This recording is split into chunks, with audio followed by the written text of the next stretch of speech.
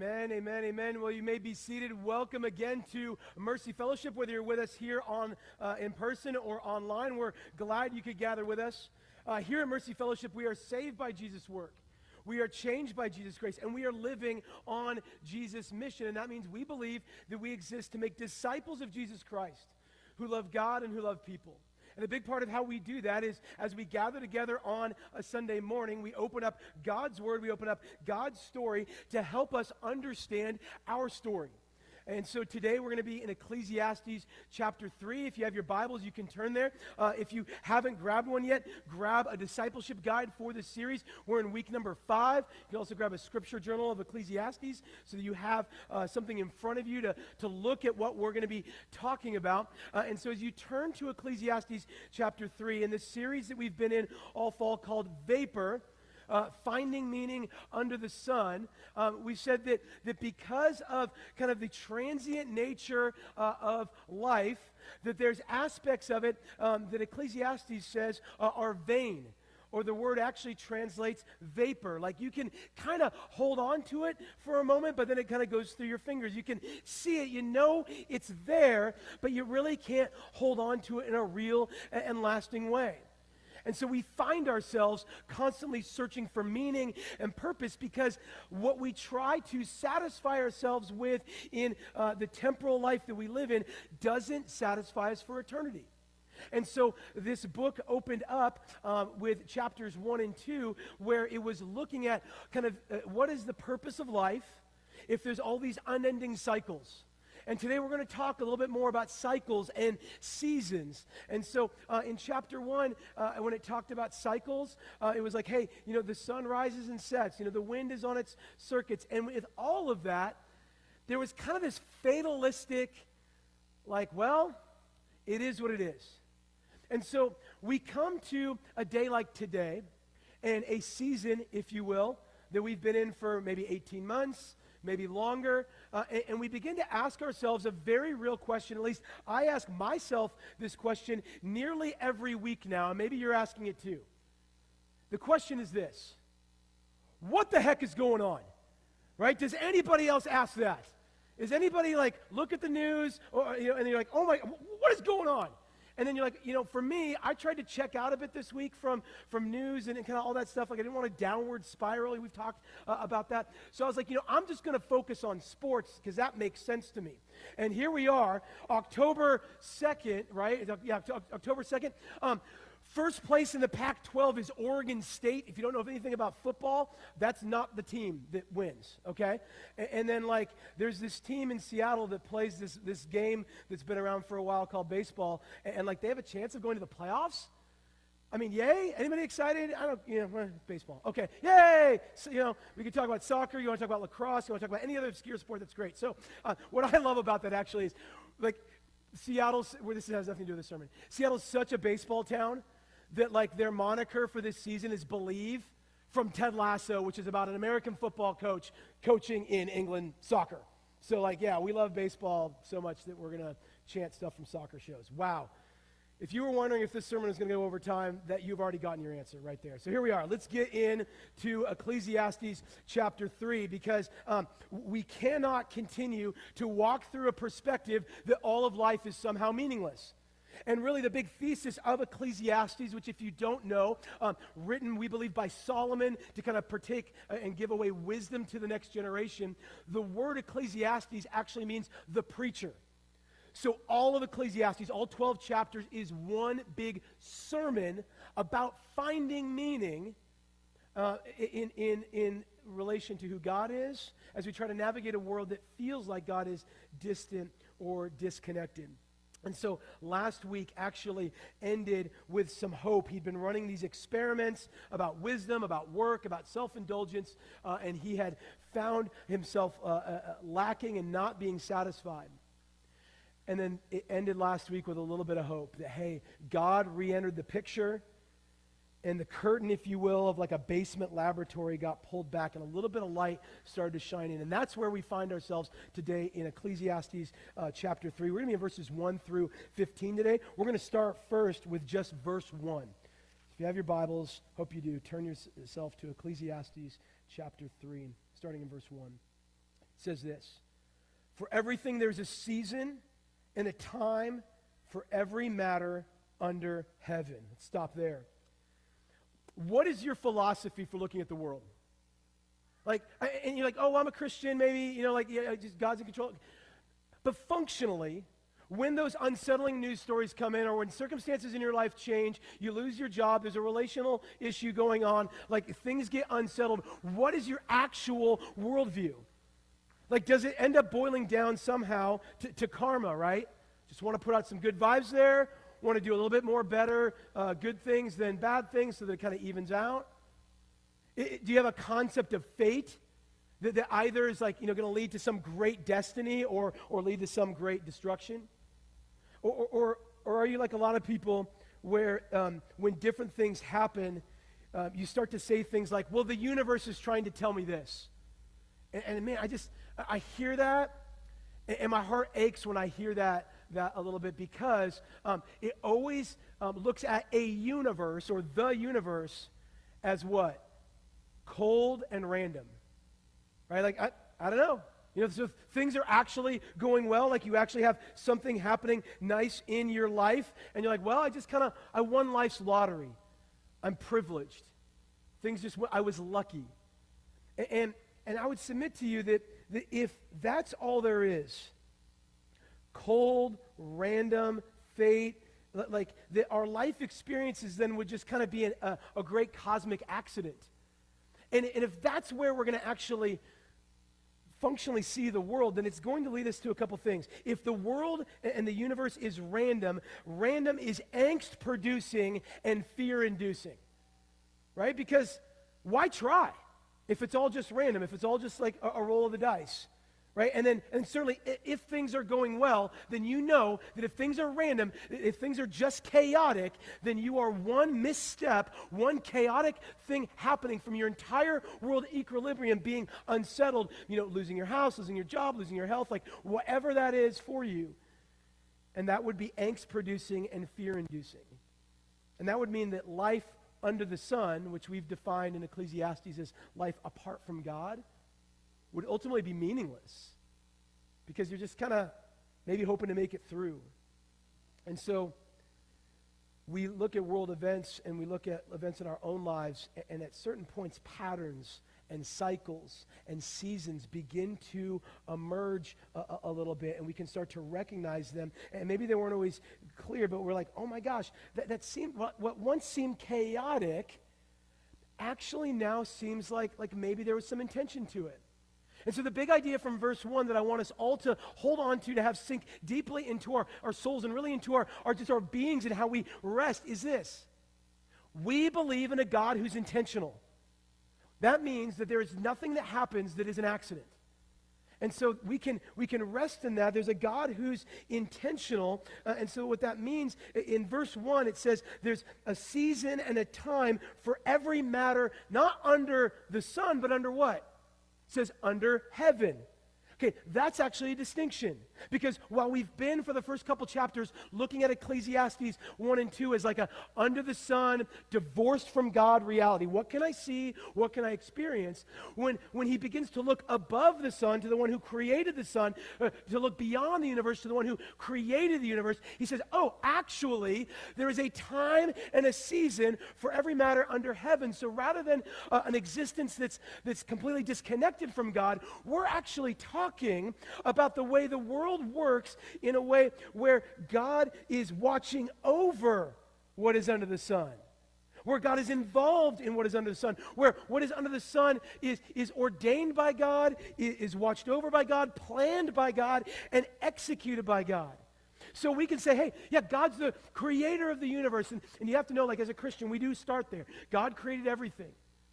But some of us have functioned as if God was like, what are they called? Not a pressure cooker. I think they're an Instapot, right? What do you do with an Instapot?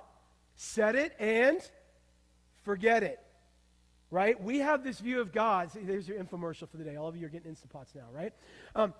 All of us start with this idea that maybe God, maybe he made everything, but have you seen how it's going right now? He must have just set it and forget it. And certainly when we think about sin entering the world, we think about the chaos that that causes. We ask ourselves, is God really involved in this?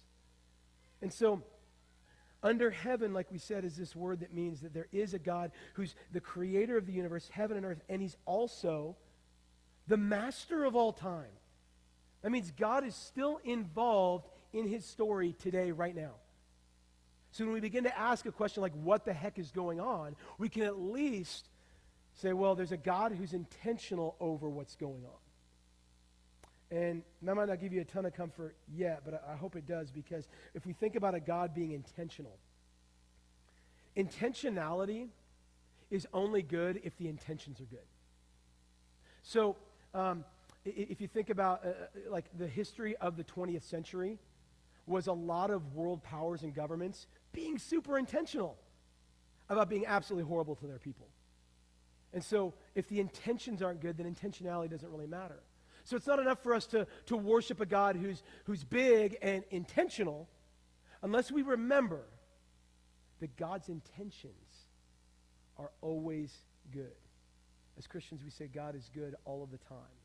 All of the time, God is good. And so evil can have a plan for destruction and division and death, but God is not just intentional. His intentions are unquestionably good. And so we're going to come to the next verses here in Ecclesiastes 3, and they're going to start to look really, really familiar for some of you. And this might be generational, I don't know, but in the 60s was this song by a band called The Byrds. It's called Turn, Turn, Turn, for every season, turn.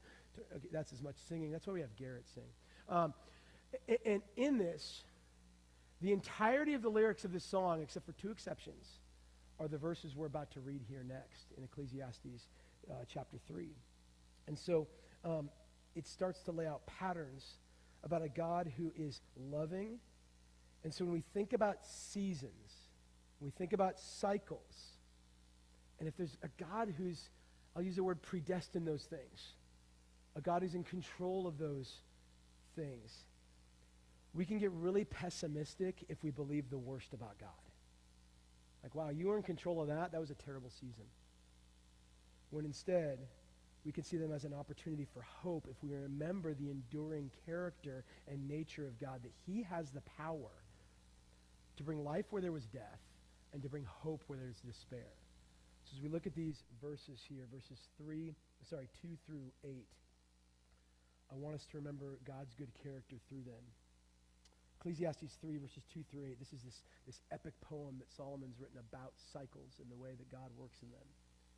A time to be born and a time to die. A time to plant, a time to pluck up what is planted. A time to kill, and a time to heal. A time to break down and a time to build up. A time to weep and a time to laugh. A time to mourn and a time to dance. A time to cast away stones and a time to gather stones together. A time to embrace and a time to refrain from embracing. So there's social distancing, 2020 right there in the text. Okay, moving on. Verse 6. A time to seek and a time to lose. A time to keep and a time to cast away. A time to tear and a time to sow or mend. A time to keep silent. A time to speak. A time to love. A time to hate. A time for war and a time for peace. So as we look at that, and we begin to consider the concept of seasons, both in our lives individually, as a society collectively, and in history overall, that this famous poem, and it is famous, this has been looked at for several thousand years now. It talks about the comprehensive nature of the times and seasons and cycles of life. That God has set times for everything forever, and his purpose is to show some of that intentionality. That we would both be in awe of how God has designed things, and that would lead us to worship. Only when you look at the dual nature of these cycles, right? Time to be born, time to die, time to weep, time to laugh. We are so familiar with these cycles. There's almost nothing in these things that is difficult to talk about, maybe with the exception of one verse 5, I think it is, that's a little confusing. But these are so familiar to us that we just kind of like get underwhelmed. Like, yep, it's a time to live and a time to die.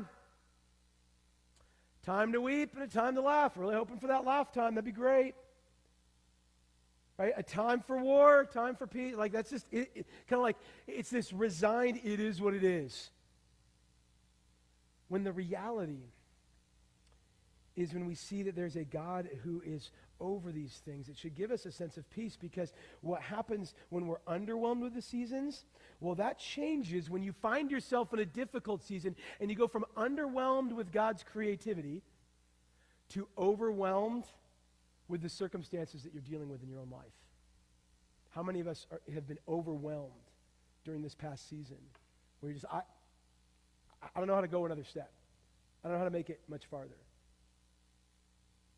So when we look at verse 2 of this poem, I want us to see that as the umbrella that everything else is under. It says there's a time to be born and a time to die. And what that means is, as we experience our lives, there are 2 days that you are never going to be late for, right? The day of your birth and the day of your death. In between, a lot of you are late. A lot of you are late today. That's pretty standard on a Sunday. I get it. I'll try to make sure the sermon doesn't go late so that you don't get late for the Mariners game, all the other things going on, right? But this is like the big umbrella that covers the biggest moments in our lives that we don't really have any control over those days. Like, if you're a mom, you're like, oh, yeah, you're pregnant, right? And you're like, oh, the baby's late. Nope. That's just when it's supposed to be there. Sometimes we can think of tragedy and we're like, oh man, that person went too soon. And yeah, there's sin and brokenness in the world, so there is tragedy. But Psalm 139 says that all of our days are numbered by God, and the writer of Ecclesiastes knows this, right? And so this poem is so comprehensively realistic about our life experiences that it really gets to the outer limits of what we do and what we feel. And so we see this range from birth to death. And the funny thing is, if you go through this poem again, you're going to realize that there are times and seasons that you've participated in maybe the positive things on this list. And there's times and seasons that all of us have participated in what we'd call the negative things on this list. Like all of us have been in creative endeavors, and maybe all of us have participated in destructive endeavors. So we love and we want seasons of planting and healing and building up, but we also recognize that we're part of seasons of uprooting, of killing, of breaking down, of hate. And so that doesn't lessen our responsibility in those seasons just because God says that they're going to be there. But in verse 10, it tells us that God has given us this business. We're going to see this a little later in the text. And last week we saw that we were created for work, to have purpose and meaning, to cultivate, to be fruitful. And so there are times in our lives that the endeavors that we are in are seasons of building up. Right? There are seasons we go through, right? You're working on your education so you can get to that next part of your job, right? You're beginning to lay the foundations of a relationship that you think might lead to marriage, right? You're married, and maybe you're thinking about having kids as well. And so there's seasons where you buy your first home, and that's exciting until they give you the monthly mortgage payment and what that looks like, right? And you see all the years, and you're like, 30 years from now, that's not even a real year. Like 2057, like that's not real. That's a make-believe time, right? And so you're thinking about these seasons, and you start to fill up your house, right? You're buying, you're consuming, and kids are born, and maybe you're filling up those rooms with kids.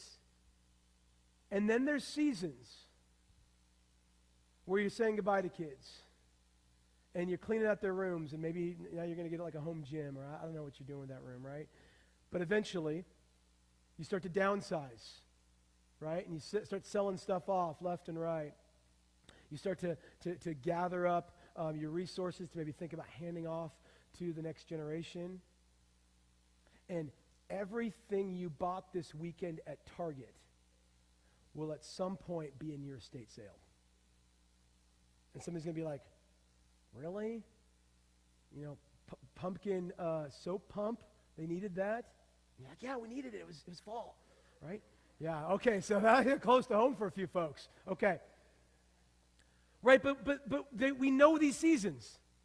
We know these seasons where you're getting ready to retire and you're going to hand something off. Somebody else is like, hey, I'm just getting really fired up about it. I'm ready to charge the next hill. And so we find ourselves in gathering and building and tearing down, and there's going to be seasons even of brokenness in relationships, right?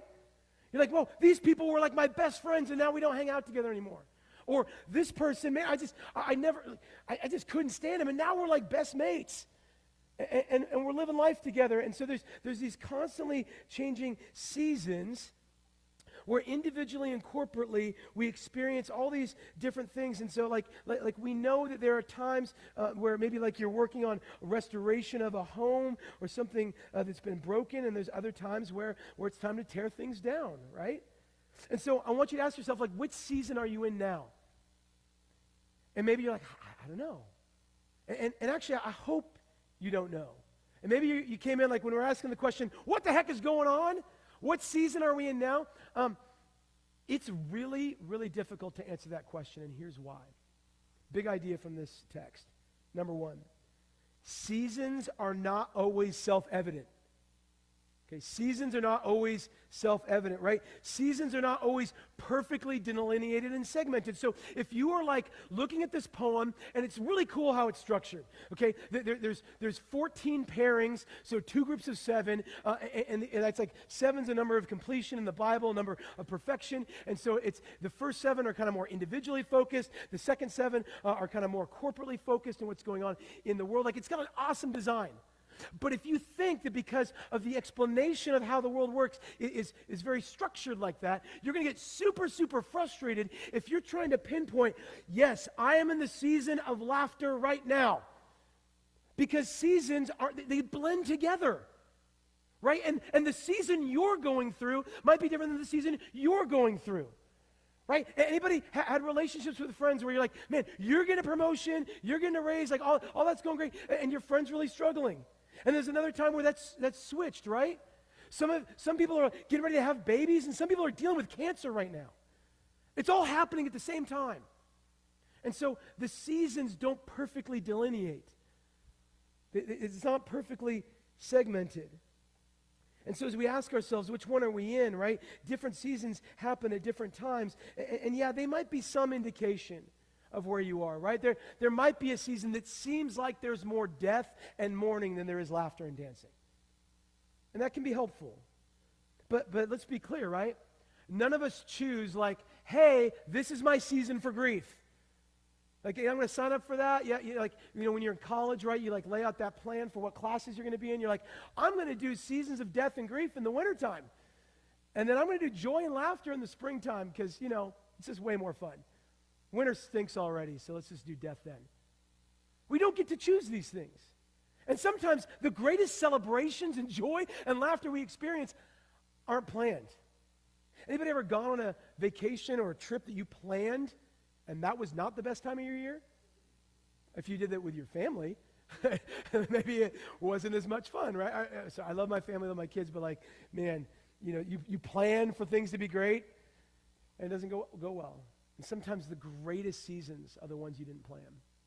The greatest surprises, the greatest things. So like it's just not perfect in how it aligns. And so when you ask yourself today what season you're in, then you get to think a little bit about your own responsibilities and your own duties. Who am I called to serve today? Who am I called to love and lead today? Who am I called to care for today? What has God had for me today? And to be focused on that. Because we are placed in a story with purpose and meaning and enjoyment. But if we only, you take this poem and you break it out on like the positives and the negatives. If we are like, man, I know I'll have joy during these seasons, then we're going to be really, really frustrated when they blend together and there's a mixture of weeping and dancing. There's a mixture of life and death happening in our stories. We're going to be incredibly disappointed if we're not able to find joy in all of the seasons that we're going through. And that's because, number 2, different seasons are necessary. Okay? The reason there's all these different seasons, every single one of them is necessary in some way, shape, or form, right? You need to have a season of planting if you're going to have a season of harvest, right? If there's going to be death, then you need to have birth. Think about it this way. You're like, what, a season of tearing down? Okay, what's demo day? Right? You're doing something, a project at your house? That is a necessary season. Right? You got to have demo day. You got to tear down. You got to destroy in order to build. I'm not going to say build back better. I just said it. Okay, right? But right, you have to tear some things down if you are going to actually make something better than it is. And that's a normal part of life. When there is evil in the world, on the march, in the advance, then it better be a time of war. It better be a time to fight back against evil. If there's injustice happening in the world, maybe that's not the time to be silent. Maybe that is the time to speak up. But that takes discernment and wisdom. But they're both necessary. Because time to hate, I don't want a time to hate. Well, if you can think honestly about your own character and your own life, and you understand that, like, the concept that the Bible has of sin, how sin is brokenness and it's rebellion from God, and it's infected and affected everything. Like, totally okay to hate your sin because it's keeping you and robbing you from life. It's actually keeping you from loving God and loving others. And you can war against it because you desire peace, which is wholeness with God and with his people. And so all of these seasons are necessary. Number 3, this one's hard for us, I think. Seasons are meant to be experienced and embraced, not just endured or avoided. Seasons are meant to be experienced and embraced, not just endured or avoided. Like we said, we don't get to determine what season we're in. Right? Even, like, you live here in the Northwest, like, we don't get to pick when the seasons come. They just come. And you don't get to check out, right? We don't get to determine seasons. We have to navigate them. And so sometimes Christians, we get a little wonky and we start to say, well, I'm definitely in a season of trial right now, and so I know a season of joy is just around the corner. Maybe. That's like winter is coming. We know this is happening, right? And there's that one weekend in February. We all know it if you're from the Northwest. Where, like, it's sunny and, like, 55, and, like, you're like, okay, we made it through winter. And then, nope, 8, 9 more weeks, months, whatever, one of those two, right? We don't get to determine when the seasons end. You don't get to decide, I'm going to leave this season and enter another. You don't get to simply wish winter away. Winter lasts as long as it does. So what we're called to do, rather than just enduring winter, if you will, but is to attempt to see what God's doing in your life. To attempt to try to accurately assess, all right, God, what season do you have for me? To properly identify the seasons you're in, right? And that is a challenge, right? I mean, it's an okay endeavor to try to determine what season you're in because, right, there's just this dissonance if you're acting like it's winter in the middle of summer. Right? You know, you go spend time in Eastern Washington, Eastern Oregon in the summertime, you're wearing a parka, there's something wrong with you. But some of us do the opposite. We're in winter, and we're just pretending it's sunny. Especially this morning, Sunday morning. How is everybody on Sunday morning? Y'all are great. How's your week? Fine. Fine. Don't ask a follow-up. Right? Because we're pretending it's summer when it's winter. It's okay to grieve. It's okay to say, I don't like this season. God, what are you trying to do for me in this season? And then remember, no matter what season you're in, God is with you in that season. So no matter what the season is, you are not alone. And so it's okay, it is okay, if you find yourself in a season or period of time that you don't like or understand, to pray, God, end this season. That's a perfectly fine prayer. But we also need to pray, God, what are you trying to teach me in this season? God, how are you trying to grow me and shape me in this season? Because I would contend that those seasons that are the most positive, if you will, are not necessarily times of growth, but they're times of rest. And that's great. It's great that God gives us joy in the midst of difficult seasons. Like, throughout Ecclesiastes, you're going to see different moments where he says, like, eat and drink, like, enjoy. But also, it's those times of adversity that grow us the most, that shape us the most, where our resiliency is revealed, or rather our fragility is revealed. And we recognize that we need to find our resiliency in the Lord. God, I can't endure this. Lord, I need you, not just to lead me through this, but you're just going to have to pick me up and carry me through it. And so, yeah, pray for a season to end, but also just pray that God would grow you and shape you in that season. And so rather than hoping that the next season's going to come along, right, just waiting for that next season, you actually remember that God is with you in the time and season you're in now. And so that's challenging, right? Because when we're in school, right, we want to graduate, right? When you're single, you want to get married. When you're married, you want to have kids, maybe, I don't know, right? And so we're always waiting for the next season rather than embracing where God has us now, today. Enjoy today.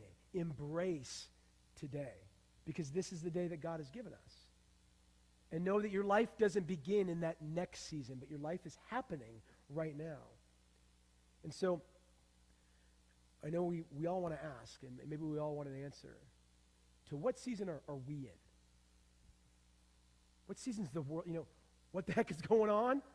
Be nice to know which season we're in. I think seasons are best determined in the rear view because I don't think our perception's always right on. That said, my perception, I'll just say my opinion, is it seems like our country and our culture is in a season of tearing. A season of tearing down. A season of separation. A season of conflict. And that could be incredibly pessimistic if we think that the whole world's defined by just that negative column in that poem. And so my hope for us, and where I think we can even find some encouragement, is in knowing that if we're in a season right now of tearing, then that means at some point, according to Ecclesiastes 3, that there's a season of mending. There's a season of building up. There's a season of peace. There's this verse 5 that might be a little confusing, right? A time to cast away stones, a time to gather stones together. Everyone's like, what does that mean? What's awesome is when you get to study the Bible a little bit more, like it starts to reveal itself, right? And part of that is throughout the rest of the Bible. So at one point, I want to say it's in 1 Kings, I might get the reference wrong, but God actually instructs Israel when they go to war to fill the fields of their enemies with stones so it won't produce anything. So they have to experience famine and they have to experience loss. And so it's a season of conflict, if you will, of desolation. But then he says there's a time to gather those stones up, to help the land heal, if you will, to bring back fruitfulness to a place that had met futility and frustration. And if you look at even how this poem's structured, this is the 7th kind of couplet in that first section. And then the last one of the second section is also about war and peace. So it kind of ties in that way. The reason I think that's significant is because there will be a season. And it might be next week, it might be next month or next year, it might be a decade from now. We might not actually even see it. But there is a season coming where the stones are going to be gathered together, where things are going to be built up, where there is a mending that happens. And so with that, I hope we can have some hope knowing that building and mending is ultimately coming. All right, next verses. Verses 9 through 13. This is Solomon kind of giving a commentary on his own poem, if you will. There'll be a time in a season where the lights work all the time, too. In the new heavens and new earth, probably. All right, here we are, verses 9 through 13. What gain has the worker from his toil? We've been asking that all fall. I have seen the business that God has given to the children of man to be busy with. He has made everything beautiful in its time. Also, he's put eternity into man's hearts, yet, so that he cannot find out what God has done from the beginning to the end. I perceive that there is nothing better for them to be joyful, to do good as long as they live, so that everyone should eat and drink and take pleasure in all his toil. This is God's gift to man, or to humanity. And so what I love is more than just a hope for, hey, there's going to be a mending down the road. We're given hope now that we get to rest in the promises of a God who it says is always working. So there's not a moment here in these seasons that God is not at work. And so God is involved, and we see that God has given us life as a gift. He's given us tasks. He's given us treasure to steward. He's also given, not he's given us, but there is sin in the world, so there is toil, there is difficulty. But we can and do experience enjoyment in this life. But it's enjoyment that comes remembering that we are to be in a communion with a God who made us. And so when chapter 1 starts to ask this question, like, what does it all mean? What gain is there in our toil, in our work, in our struggle? We begin to get the answer, and that there's great hope in all these seasons and cycles of life. And where's that great hope found? Well, look right at verse 11. Verse 11 is not just a little bit of light glimmering into the basement. Verse 11 is a strobe light illuminating everything with warmth and clarity. And he says, everything will be made beautiful in its time. Everything will be made beautiful in its time. I mean, that is such good news. It's this statement when we look at those halves and cycles that are negative in that poem, that there's also the positive side. And that the trajectory of them, while it begins with birth to death, the ultimate trajectory is where? The poem ends with peace. Life with God and his people. Full wholeness and satisfaction. And so we have this sense of there's brokenness and there's these cycles that are negative, but you get this good news, if you will, that if your season you're in isn't beautiful, that means its time has not come yet. So whatever is ugly, whatever is angry, whatever is abusive, whatever is destructive, it's not over. God makes everything beautiful in his time. And so that means that our cycles of mourning and tearing down and war and weeping and death, like when we get to those places, and we've all been in those places at some point, and you get to those places of death, destruction, mourning, maybe even hopelessness. The reason you get to hopelessness is because you think somehow that those points or seasons are a destination. And here we see no. It's part of the journey. And none of us want to sign up for those parts of the journey. But the destination isn't desolation. The destination is everything beautiful in its time, made by God. So no matter how terrible a season feels, almost the more terrible it is, in a sick way, I don't know if it's a sick way or not, but like you can almost have more encouragement because you know it's not done yet. Because God makes it, says, everything beautiful in its time. We have to be aware of the bigger story in our lives, of God's story, because we're far too quick when things are terrible to believe what? I mean, what was the big refrain in the last 18 months? Welcome to the new normal. What if you don't like it? What if the new normal really sucks? God makes everything beautiful in his time. We don't have to settle for new normal when it's terrible. We don't have to be stuck in these seasons of grief and death and desolation. You don't want I don't want it to be normal. If the new normal is terrible, I don't want it. I want better. So when something looks terrible, it means it's not done yet. We get this hope really clearly in Romans 8:28. Paul writes to just a very, like a superpower, if you will, that's going through a lot of trials and internal struggles and whatnot. And he writes to the church in Rome, in the capital of the Roman Empire, and he says this: we know that for those who love God, all things work together for good for those who are called according to his purpose. So in that we see that God works all things for good. It's like God makes all things beautiful in its time. In this case, he says, for those who love God and are called according to his purpose. So our hope isn't just that it's going to be made better for you, but our hope is that you are known and called and loved by God. So you're not alone. You can have hope in the midst of those difficult seasons. And so what happens in the midst of despair or in these difficult seasons is we begin to think that our moment defines history.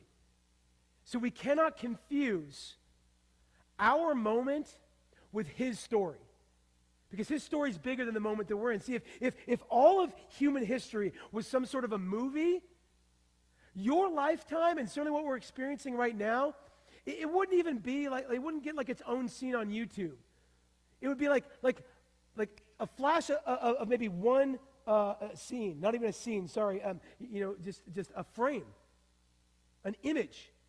And we get that snapshot, and we get that image, and we try to study it and try to understand what's going on. And we're like, ooh, I don't like this story. This is terrible. God makes all things beautiful in its time. So that means the story's not over yet. And so, like, you watch the beginning of Saving Private Ryan, and you want to get a couple stills from the guy storming the beaches of Normandy, you're going to think that's a terrible movie, because the story's not over yet. We get this perspective where we exhaust ourselves trying to turn winter into summer artificially because we want the story to move into the better chapter right away, and we forget to see what God's doing in the world in our lives. And so the writer of Ecclesiastes is saying this poem is not about primarily the seasons, because they can feel like a tyranny, but instead it's about the God who is the master over all the seasons, the master of all times, who it says here in these verses has put eternity into our hearts. And that means that we're never going to find our satisfaction in anything that is temporary. God says, hey, quit trying to figure out the entire story and understand all of human history when I'm with you right here, right now. God knows that we're trying to find our satisfaction in something temporary. And so I want to say this, that it's okay to find enjoyment now. Like, yes, find some enjoyment now. But you're going to end up finding yourself in a place of longing again. And if you have any dissatisfaction in your life at all, that may be a gift from the Lord for you to not try to find your satisfaction in that which is temporary and that which will not ultimately satisfy. The early church father in Africa, Augustine, said it this way: our hearts are restless until they find their rest in him. We will not experience rest until we are placing our hopes, our fears, our identity in the God who made us. And so we need some comfort now, right? We need some good news, right? You are made to desire more than what is directly in front of us. You are made to long for more than what we see. And like we said, we can't see the fullness of God's plan or design. Like, you have to I don't want to just tritely say have faith. But you have to understand there's going to be aspects of this that we're not going to get. And yet God has given us so much, because he hasn't left us alone to guess on the times and seasons at all times. He's given us his word. And his word actually breaks down into this amazing plot of creation, of fall, of redemption in Jesus Christ, and ultimately it ends in restoration of all things. And so if you're looking at a scene in the movie and you're wondering, like, when is it going to get good? Like, remember the whole plot. And recognize that we are in the place between God redeeming his people, redeeming us from sin because of Jesus' work in our place on the cross, and the time of full consummation, where there's a new heavens and new earth and no more brokenness, no more tears, and all of the seasons shift to the positive column.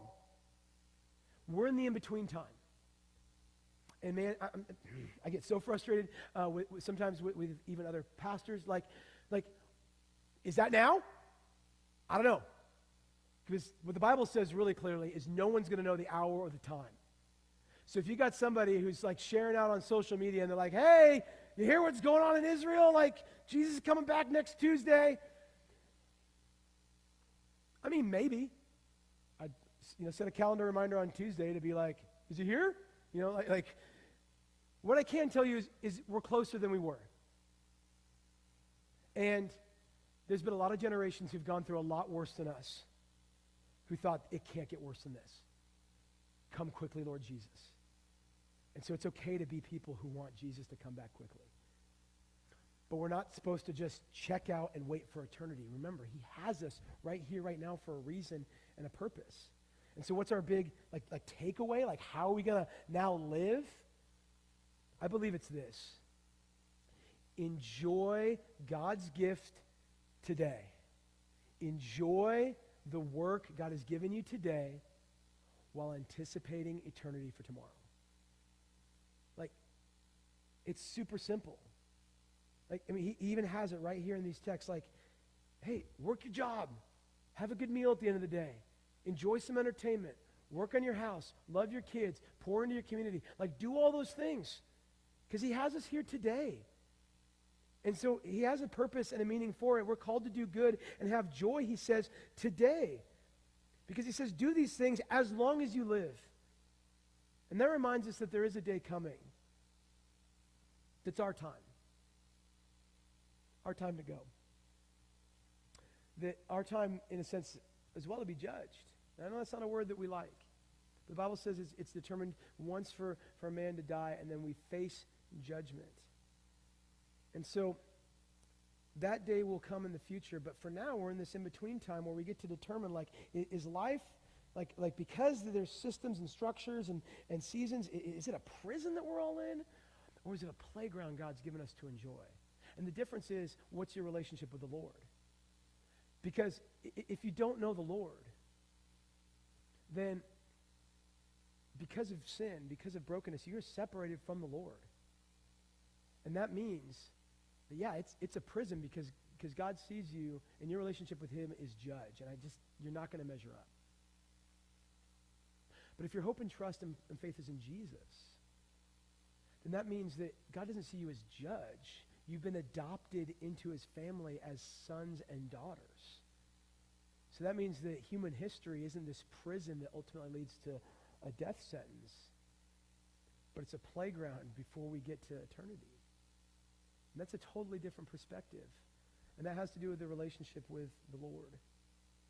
See, we need to have rich concepts of salvation and of grace and mercy. And we see these in these last verses in Ecclesiastes as we get ready to close. It says this: I perceived that whatever God does endures forever. Nothing can be added to it, nor anything taken from it. God has done it so that people fear or revere before him. That which is already has been. That which is to be already has been. And God seeks what has been driven away or what has been separated. So God starts to answer our eternal longing with an enduring satisfaction and eternal salvation. And he does so that we will stop trying to save ourselves or be satisfied in that which is just a temporary solution. So when we ask where's security and refuge found, when we're wondering what the heck is going on in the world, it is found in a God, in his character. He says in verse 12 and in verse 14, he begins these great sentences on God's character as I perceive. That's more than just I see. It's a conviction deep in his soul that says, I know that God's judgment is forever, but I know that God's mercy is more. His grace is sufficient for our weakness and sin. That I perceive that God, who because of sin we are separated from, it says that he pursues that which is separated. So that means for us who don't know Jesus or feel a distance from God or begin to recognize, hey, maybe I'm not perfect here, that separation doesn't have to lead to destruction because it says, God's pursuing you. You came into church today. Like something is happening in your soul, in your spirit, that is drawing you to the Lord who made you. And so that means that today is your day, like that song from the 60s says, to turn, turn, turn. I don't know if they knew it when they wrote it. It's the 60s. Maybe they were on acid. But it is an absolute call in the midst of all seasons to repent, to turn, to turn, to turn from that which leads to death, that which leads to evil, that which leads to destruction, to that which leads to peace and to joy and to life. And turn, like that's not, we didn't see that here in chapter 3. They added that. The only other lyric in that song that's not from chapter 3 is the very end of the song. They say, I swear it's not too late. There's a sense of urgency because all of us today are between our day of birth and our day of death. So this is our day. This is your time to actually turn from sin, to rest in Jesus, who pursues us in our separation. Romans 5:6 says that while we were still weak, it means while we were like still spiritually dead, while we were sinners, right? At the right time, that God is over time. Said at the right time, Christ died for who? The ungodly, the sinners, those who needed it. Like all those seasons of times culminated at the right time, Christ died. Jesus came, Jesus lived, Jesus died, Jesus rose, Jesus lives, and Jesus saves. And so it's time right now for Jesus. Jesus shows up on the scene, and in the Gospel of Mark 1:15 it says, the time is fulfilled. The kingdom of God is at hand. Repent and believe the gospel. Turn, turn, turn. I swear it's not too late. And maybe you're like, all right, this is my day. I'm going to repent and follow Jesus. And maybe for some of you, you're like, I've repented and followed Jesus. Now what? Exhale. And let's anchor ourselves in something and someone that doesn't change no matter what the seasons are. Right? Hebrews 13:8. Jesus Christ is the same yesterday, today, and forever. So no matter what the season we're in, Jesus stays the same. And you're like, but right now, everything seems so fragile. Everything seems so shaky. Everything seems like it's about to fall apart. And that leads us to Hebrews 12:28, last verse, and we're done. It says this, therefore let us be grateful for receiving a kingdom that cannot be shaken. And thus let us offer to God acceptable worship with reverence and awe, for our God is a consuming fire. Today is your day to turn from sin. And for all of us, it's a day to rest in God, to live and work and worship with gratitude and awe as we simply trust Jesus. Let's pray.